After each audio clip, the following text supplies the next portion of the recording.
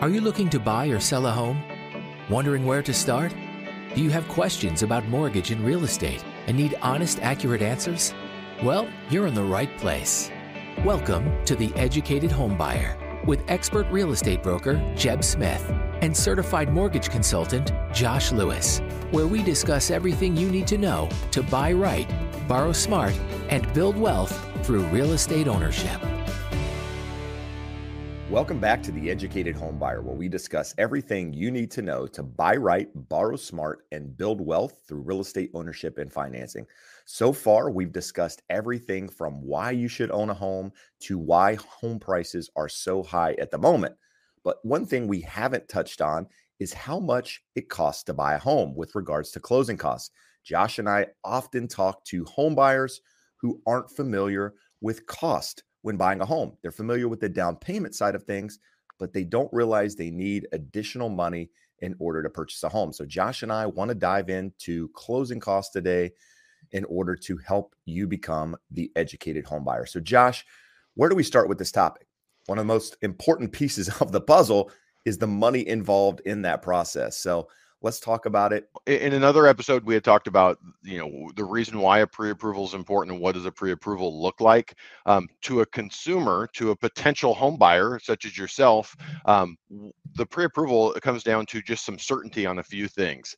How much money do I need? How much do I qualify for? And what does my monthly payment look like? So today we're going to go deep dive on what does it look like to answer the question, how much do I need at closing? So down payment's pretty easy. Most clients will come to me saying, hey, I want to do 3% down. I want to do 5% down. Or maybe they say, I have $50,000 to put down. But a lot of times that means they have $50,000 total. So we have to back out what closing costs are, what prepaids are, what the total amount is you're going to need to bring in at closing and what you have available. So when we look at that, let's start with closing costs. These are also known as non-recurring closing costs. They're the things that you pay at closing that are not going to repeat. You're paying them as part of buying the home and or getting the loan. So we're also going to transition later on into prepaid items. Those are things that do recur, like your homeowner's insurance is going to be due every year, your property taxes, your mortgage insurance. But starting with closing costs, let's look at all of the things that are involved there. That's anything that you pay to your lender, if you're paying any points, if you're paying an underwriting fee, if you pay for loan docs, a processing fee. So depending on the lender that you work with, on our end, we don't ever charge any of those fees. So you would only, in box A of your loan estimate, that's where direct origination charges that are paid to the lender or the broker. In ours, most times that's empty at zero. Sometimes a borrower says they want to pay points. Points will show up in there. But if you're dealing with a lender that charges costs, all of that is going to be in box A of your loan estimate. So those are things that you pay to your lender. And when you're shopping for a loan, those are really what you're shopping for. Because when we get to box B and box C, those are items that you cannot shop for or items that you can shop for. Now, box B, what are typical closing costs, things that you cannot shop for? That's the credit report. It's the company that we use to pull credit. The appraisal, things of that sort are things that you can't shop for. And as a result, those items in box B from your loan estimate also cannot vary. We didn't talk about the direct origination charges, anything that's paid to the lender or a broker that they disclose to you on a locked loan estimate. Those cannot change. There's zero tolerance.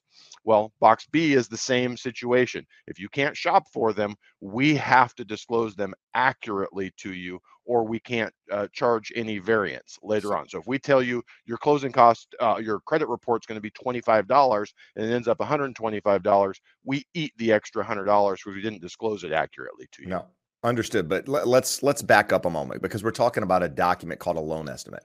When does a buyer, someone going through the pre-approval process, talking to a lender, when do they see, when does this document present itself? Because I think it's important. Or can I just find one of these online? Like, how does this document show up? Absolutely. You can find one online, and the CFPB actually has one on their website that we'll link in the show notes that gives you a walkthrough that answers every section. And they do a pretty good job of saying, what is this section? Why does it matter? And what should you be looking for? So back in the day, we used to have what was called a good faith estimate. It was pretty much a joke because you could put anything you wanted on there as a lender. You could disclose whatever, and then when you get to close, if it's 100% inaccurate and every fee is 3 times what you disclosed, the borrower had no recourse. So post 2008, the government went back to the drawing board and said, how do we make sure that consumers are going to get an accurate estimate up front that the lender is held accountable to at closing? So upfront, when we do a pre-approval, we may give you a loan estimate if a borrower wants it. What we often give people is a loan comparison that shows you a couple of different options and gives you the breakdown of all of the costs that are going to be listed on the loan estimate. And the reason for that is for your average consumer, it's a little bit easier to follow than the loan estimate. But for comparison purposes, the only thing you can be sure that if you want to look at lender A versus lender B versus broker C, you need to get the loan estimate.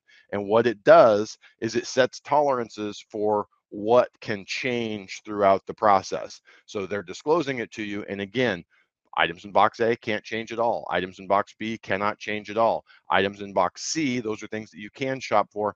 They do have some tolerances, and in certain situations could be a little bit higher than what you're getting disclosed. But the main purpose of this document is to get you an accurate number so you don't have a shocking dollar amount that you're being told to bring in at closing when we get to the end of the transaction.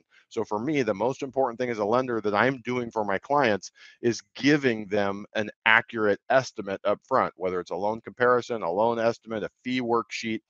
We want you to know exactly what to expect at closing so that you're prepared and have the money that you need. Now, Jeb, you had mentioned something. When do you get it? You can get this very early in the process, but it's not going to be super accurate until you have a property. So on your refinance, we can get you a very accurate loan estimate right up front. But Jeb has a client is out shopping and they make an offer on 10 different homes, anywhere from $600,000 to $750,000. Those are all going to look very different on a loan estimate, depending on where we end up on purchase price. And then also, are we locking the interest rate? Once you lock the interest rate is when everything in box A is set in stone. So again, if you talk to me in December and we're quoting you a rate that's 0 points and you come back now, we put a property in escrow in March, you either have the option of having a higher interest rate or paying points, a lot of points, to get that rate that you could have got in December. So that's where the lock comes into play. Until the rate is locked, the number of points required for any given interest rate are not set in stone. No, good. I mean, so that's a good explanation of the boxes on there and kind of what's involved. But let's go a little bit deeper here. So why do different lenders charge different amounts? Like if I go to you, why are your fees different than if I were to go to an online broker like a Rocket Mortgage or like, you know, one of the big box guys, or for anyone for that matter? It's really just business model. Everyone sets their own pricing and what they want profitability to look like. There's a wholesale price for interest rates in the market, and then every lender every lender marks those wholesale rates up to what they want their profitability to be. So some lenders, they don't want to say they're charging points, but they want a little extra profit in the file. So by doing that, they're going to say, well, we have a $495 underwriting fee, we have a $300 doc fee, and a $995 processing fee. So that ends up, you know, $1,400, $1,500, $1,600. And on a $350,000 loan, it's the equivalent to paying a half of a point. So that's why you really want to look at everything in box A and just consider that a total. It's being paid to the lender or the broker, and whether it's points or whether it's additional fees, you don't really care. This is what it's costing me to get that interest rate, and that's how you're going to compare one lender to another to determine who's the cheapest. The cheapest is not necessarily the best. All reputable lenders should be in a pretty narrow range. That doesn't end up being the case, so that's why it's good to do a comparison, so you can kick out the guy that's telling you, you know, a quarter higher interest rate and $5,000 higher in fees is normal. The only way you would know that is by comparing it to one or two other lenders and seeing that there's better options. But if you shop with 10 lenders, 8 of them are going to be in a fairly narrow range. We're competitive. We have very good pricing. We come in the low end of that range, but even at that, it's shocking to me when I see someone that is way out of the range. And some of those big box lenders that you talked about are the lenders that are at the high end of the range. They do a great job of marketing, of telling people, hey, we're the biggest lender in the country, JD Power rated #1. And yet when you look at their loan estimates, they're significantly higher than options of local lenders, local banks, local brokers. Right. So on a purchase, box A are really the fees that the lender is charging. All the other boxes essentially are going to be the same across all brokers for the most part, right? Well, on a purchase, the lender, whoever you're getting your loan from, has no control over box C, which is the biggest chunk. Box B, an appraisal is going to be pretty similar, no matter what lender. No one's marking that up. It's not a profit center. Credit report is a pass-through cost. I have to show the invoice of what it actually cost. So the things that you can't shop for, they're going to be pretty consistent from lender to lender. And in box C, Jeb, is where we get to on a purchase. That's going to be the same no matter what lender you go to. The items that you see in there are settlement charges or escrow charges, title fees, recording fees, things of that sort that are either set by where you are in the country or decided in the contract that you negotiate with the listing agent when you're representing a buyer. No, got it. Okay. So if I'm a buyer and I'm looking at estimates, I should primarily focus on box A. That's what I'm hearing. Absolutely, because the rest of the stuff is going to be very consistent and or dictated by the contract. Okay. So what if I'm finding, I'm talking to a couple of different lenders and they're all charging me something in box A, for example, right? So they're charging me some points up front or some fees, some processing fees or whatever. Are those fees as a buyer, are those things I can negotiate with that lender, or are they always going to be there? Do some lenders charge them? Some lenders don't. How does that get worked into the cost of buying a home? All of the above is correct. Everything is negotiable. Like on a daily basis, my job as a broker, we search pricing from over 150 different lenders. Now, I don't work with all of those lenders, but I want to see where the market is at. Now, of the 20 or so lenders that we do work with on a regular basis, we're looking and seeing who has the best pricing. And on all of those loans, we're not charging those fees.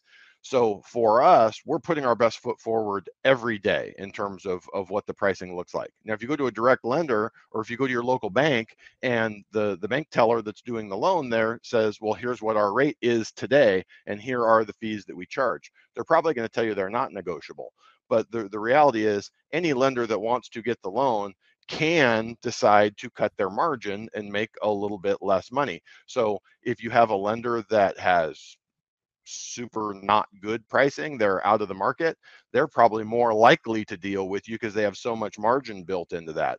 If again you call 10 different lenders and 8 of them are in a super narrow range and you go back to all 8 of them and say, hey, can you knock out this fee or can you knock $2,000 off, they're probably all going to say, this is where the market is at and this is where our profitability is at. Loans are expensive. The mortgage process, closing costs for purchasing a home, you look, it's thousands of dollars. So oftentimes consumers can look at that and go, these guys are making thousands of dollars off of me. At the end of the day, I haven't seen the numbers here recently, but profitability was huge in 2020 during COVID, and lenders were making $4,000 to $5,000 net profit per closed loan. But it's gotten much tighter over the last year and a half. And before COVID and the expansion of margins, lenders were down to making like $1,100, $1,200, $1,500 net profit on every deal. So yes, they can be negotiated in a tight market like we're in right now. There's not a ton of margin with a lender who has good pricing and is a reputable lender to cut a whole lot of fees out. So they've set their pricing based off of what their overhead and their costs are. You're better off shopping among a couple different lenders and then finding who among the competitively priced lenders do you resonate with? Who is listening to you, asking the right questions, explaining things to you, and that you believe is going to manage the process for you to get to closing. Now, I know we still have to talk about prepaids, which are an additional piece of the cost that you're going to pay when you buy a home or that are due. But let's take a minute here and because these are common questions that people get or ask rather. And can you finance these costs? Like, what are there any out-of-pocket costs? Right? I mean, when am I guess we're going to talk about all of this stuff, but these are the things that come to mind. Is can you finance them? Let's say that. Let's discuss that up front. So the question has to be separated between a purchase and a refinance. On a refinance, you can absolutely finance your closing costs because you already have equity built up in your home. On a purchase, the only equity you're going to have in the property, so what determines the loan to value, is your down payment. So let's take an example where you're putting 5% down and you end up having $10,000 of total closing costs and prepaids at your purchase price. Well, if we finance those and we add it into the loan, you're no longer putting 5% down. You're putting 5% less that $10,000.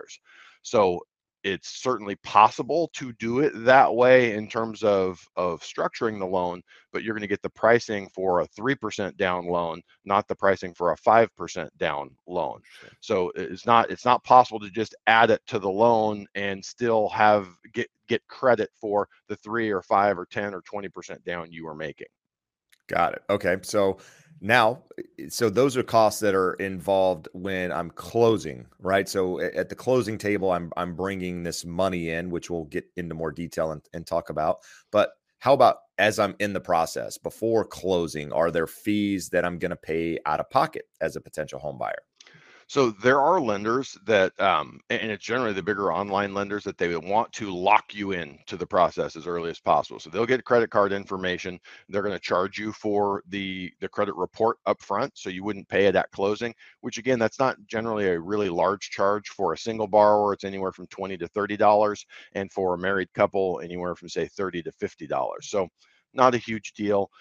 Some lenders do it. But what they're wanting to do is get that credit card and get an appraisal ordered as soon as possible.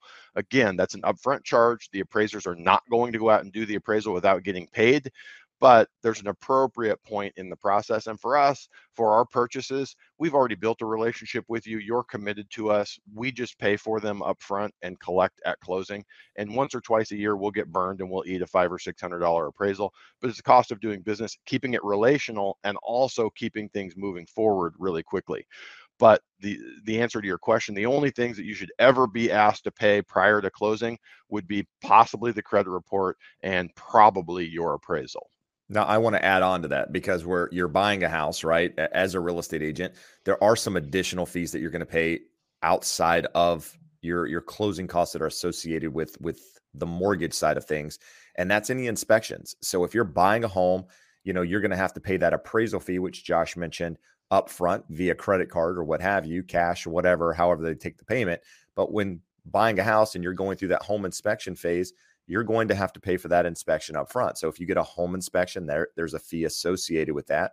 If you get additional inspections, say you get a sewer inspection or a mold inspection or any type of inspection on top of the home inspection, typically there's a fee associated with that. And that's a fee that you're going to have to pay for out of pocket. So you got to be prepared in that sense. So if all of your money, for example, is tied up in some money market account that you can't access and you're looking to buy a home, you've got to have some cash on hand to be able to pay some of these fees up front or charge them to a credit card, which you can pay later. But just know that, those are really the only two things I think that are going to come up in the process initially, Josh.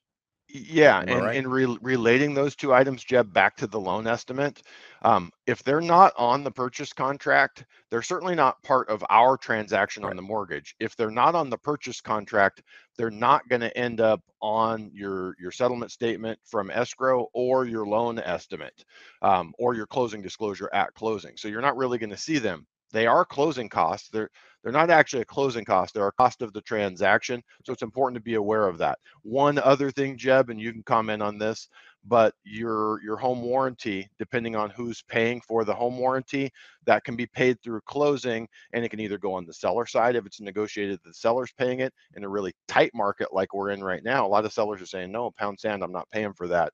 And you are probably going to still agree to buy a home warranty, and that will go on your side of the loan estimate because that is negotiated in the contract 99 times out of 100.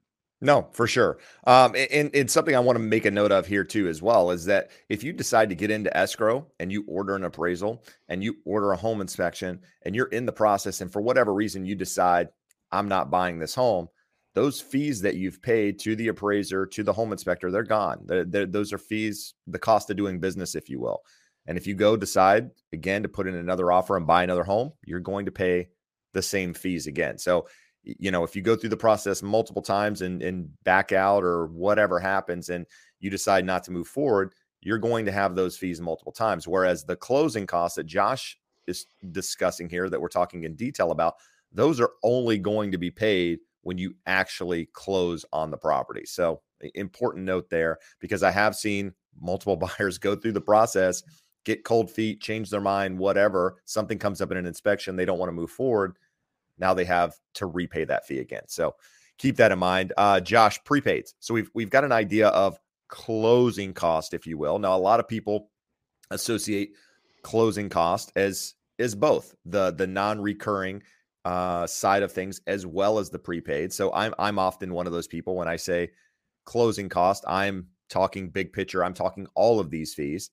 Your side, clearly you're not doing that because there's, you're trying to show buyers where the fees are coming from and what's actually, part of the non-recurring versus the prepaids. But let's talk about prepaids. What are prepaids? How are they paid?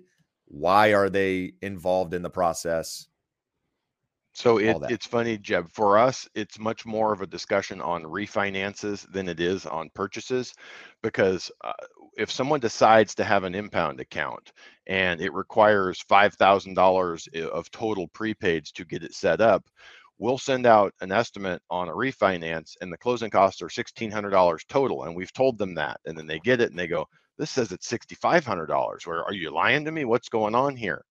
So it's important for us to be able to explain, nope, those are prepaids.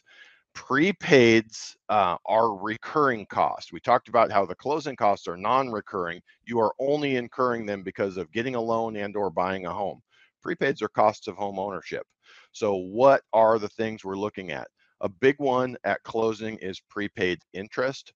So if you are set to close escrow on the 20th of the month, the lender does not want a partial payment on the 1st of the next month.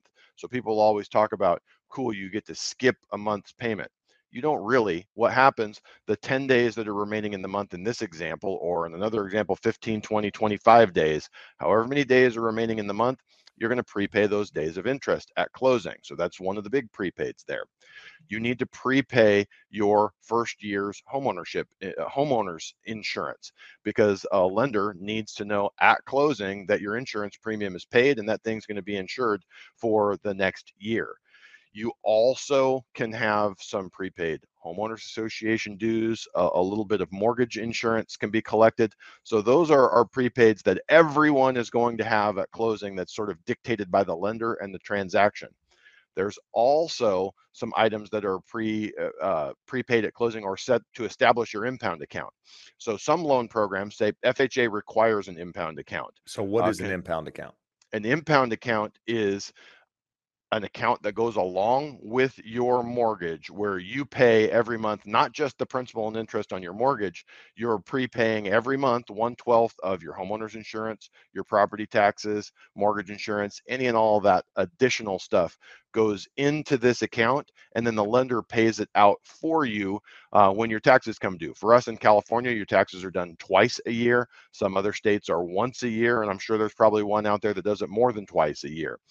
But essentially they're collecting that 1/12 and they're paying it out for you. The vast majority of borrowers will choose to have an impound account just for simplicity's sake. There's not huge advantages to not having it. So again, I would say at least 90% of our clients choose to have an impound account, and you have to put additional money in there at closing to establish that impound account. And these amounts are going to vary by the month of the year. So we talked about you pay the first year homeowners insurance, and we also talked about you're not going to have a payment the first of the month when you close on that. So you're going to put a couple of months extra homeowners insurance into that impound account, so that after you've made 11 payments and it comes due in a year, there's plenty in there to pay the renewal. Now on the taxes, it's going to depend on where we are in the year and when the taxes are due next. Sometimes it can be 3 or 4 months of taxes. At certain points in the year in certain states, it can be 10 or 12 months of taxes. So what you can see is this can be a large amount. Jeb, we always get the question, well, I saw online it's 3 to 5% I have to have for closing costs. How much is that? Or is that accurate? And we look at it and go, For us in California, especially for us at BuyWise, that generally box A is empty or very close to zero. You have, in terms of the closing costs, it's about 1% of the loan amount. On the prepaids, it's going to vary depending on the time of year, also about another 1%. So I would say your best case scenario at close is 2%. So 1% for closing costs, 1% for prepaids. Now, we didn't account for any points. If you chose to pay points, rates are a little higher. You want to pay a point, get a quarter lower interest rate, that amount gets added on there. So you pay 1 point. Now we're at 3%. Now, let's say you're using a lender that has $1,000 or $2,000 of lender fees, call it $1,500. Now we have, another 0.25% or 0.5% that we add in there. You could easily be at 3.5%. And for us in California, California is a relatively low closing cost state. Other states that use attorneys for closing, you have attorneys fees in there. You have taxes that actually oftentimes the buyer has to pay at closing. So I think when you see these online numbers of 3 to 5%, it's someone trying to give a general answer that would be safe for everyone in the country. For us, typically about 2%. If you want to pay points, it can be 2.5%, 3%. But if you use that 3 to 5% figure, especially if you're in a higher closing cost state, it kind of lets you know what you're going to need to have on top of your down payment to cover both your closing costs and your prepaids. And, kind of, Jeff, back to your point, at the end of the day, buyers don't really care how it breaks down between closing costs and prepaids. They want to know the number. So when we review the loan estimate, we can tell you box A, B, C, D, and E are really closing costs. F and G are going to be your prepaid items. And when you see that, it's a little bit easier to understand and know the difference between the two. But it's not all closing costs, and it's certainly not all things that your lender controls. It's just part of the entire real estate transaction. No, good stuff. So I have my down payment. Let's just say in this case, I have $100,000 down or 50,000, whatever the number is. And that's what I want to put down as my down payment. So I get the best interest rate associated with that down payment, if you will. And what if I don't have money for closing costs? What if I don't have any additional money? Can I get it as a gift? Can I ask the seller to pay for it? Like where can that money come from? So you mentioned something interesting and very foreign to us for the last several years.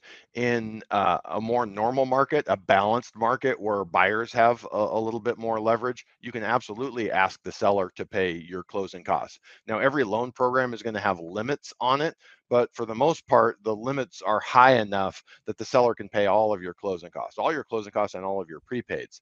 So it's possible. Now, we've been in a crazy market the last couple of years. Jeb, when was the last time you saw a seller pay closing costs for a buyer? At least 2 years, maybe 3 or 4? Not in a way where they've asked for it up front. Occasionally, like if there's repairs or something involved, instead of, doing the repairs, the seller will gift an amount of money towards closing costs, which is for a whole different episode, if you will. Yep. But asking for it up front, it's been years. Yeah, I don't even, most agents just know it would be silly to even ask. It would just be a way to get your offer thrown into the round pile. It just goes to the trash. I don't even know it goes to the bottom. But in terms of looking at that, so since that hasn't been an option in the last few years, if you don't have it, what's the next option? We can get a lender credit. So why would the lender give you a credit? The lender's charging some of these costs, and then there's third-party costs. Why would they give me money to pay for it? Well, it's not because they're nice. It's because they just want a yield for that loan, meaning there's an interest rate any given day that they is their targeted yield, and it's known as a par rate. They don't charge you any points for it. They don't give you any lender credit for it. Now, if you need money, which a lot of our FHA buyers, if for whatever reason it's more it's the lower the down payment, the more first-time buyer, they're more interested in getting lender credit. So a lot of our FHA buyers, if you go up 0.25% in your loan amount, it's a rule of thumb, this isn't exact, but if you go up 0.25% in your interest rate, you're going to get about a 1% credit for your closing costs. To use for your closing costs or your prepaids. Sometimes we'll go up 0.5% and you get 2%. And that allows most of our buyers to cover their closing costs and prepaids and get in with just their down payment. So that's definitely an option as long as you're not maxed at your debt to income ratio. So we have the wiggle room to increase the interest rate. And it can be a really good option for getting in with less money. The other option, Certainly what you said, Jeb, can you get a gift? Yep, absolutely. Gift funds can be used for closing costs on nearly every program. I'm sure there's one out there that you couldn't, but Fannie, Freddie, FHA, VA, they're all going to allow that. The more likely option is, let's say the example that you have $50,000 to put down and you're buying a $500,000 house. You might say, well, I've got 10%. Well, in reality, you're probably looking at a 5% down, and you're using the rest of that money to cover your closing costs. And I say 5%. It doesn't mean you're going to back it all the way down to $25,000. Let's say your closing costs are $12,000. If you put $38,000 down on a $500,000 house, certainly more than 5%, but from the lender's perspective, it falls into the pricing bucket for both your interest rate and your mortgage insurance of a 5% down loan. So that's sort of all of the options and all of the ways that we can cover it. And your options come down to how much money you have. Again, a lot of our FHA buyers, they're going to come in and say, I got $18,000 total. And you're like, okay, in the price range you're looking, that's like 3.7%. Well, I know they have their 3.5% down payment. They don't have any extra money. So when we're setting up their file and telling them what they qualify for, we're setting it up with a max lender credit and knowing that's going to determine their maximum purchase price, because we can't get them the best interest rate. We got to give them the best lender credit at the lowest rate possible. No, good. I mean, really good explanation. I mean, what I hear here is that here, you get that? What I'm hearing is that it's important. Again, last episode, we talked about pre-approval versus pre-qualification. In a pre-qualification, you're not going to get the detail that you are in a pre-approval, where you actually see the fees that are associated. You get your hand held, if you will, and walk through the process and have this discussion in detail. That's why you need, if you're thinking about buying a home, you need to have that conversation with the lender. And last, episode, when we talked about it, we said, how soon can you start that process? Well, you should start it as soon as you're thinking about buying a home. If it's 6 months out, 8 months out. And the reason for that is because you can have the conversation like we're having here, saying, hey, look, you need the down payment, but you also need this, this additional amount of money, which you might not have saved or have known about without having that conversation. So I think it's important to talk to a lender, early in the process, so that you know exactly, how much money you're probably going to need. It's not going to be exact, but a really good estimate of what it's going to cost to buy that home. So tune in next week when we take a deep dive into the discussion on points, why you should consider them, why maybe it's not a good idea. We're going to get Josh to give us a detailed explanation of points, his theory on paying them. So tune in when we take that dive. We'll see you then. Thanks for listening to The Educated Homebuyer.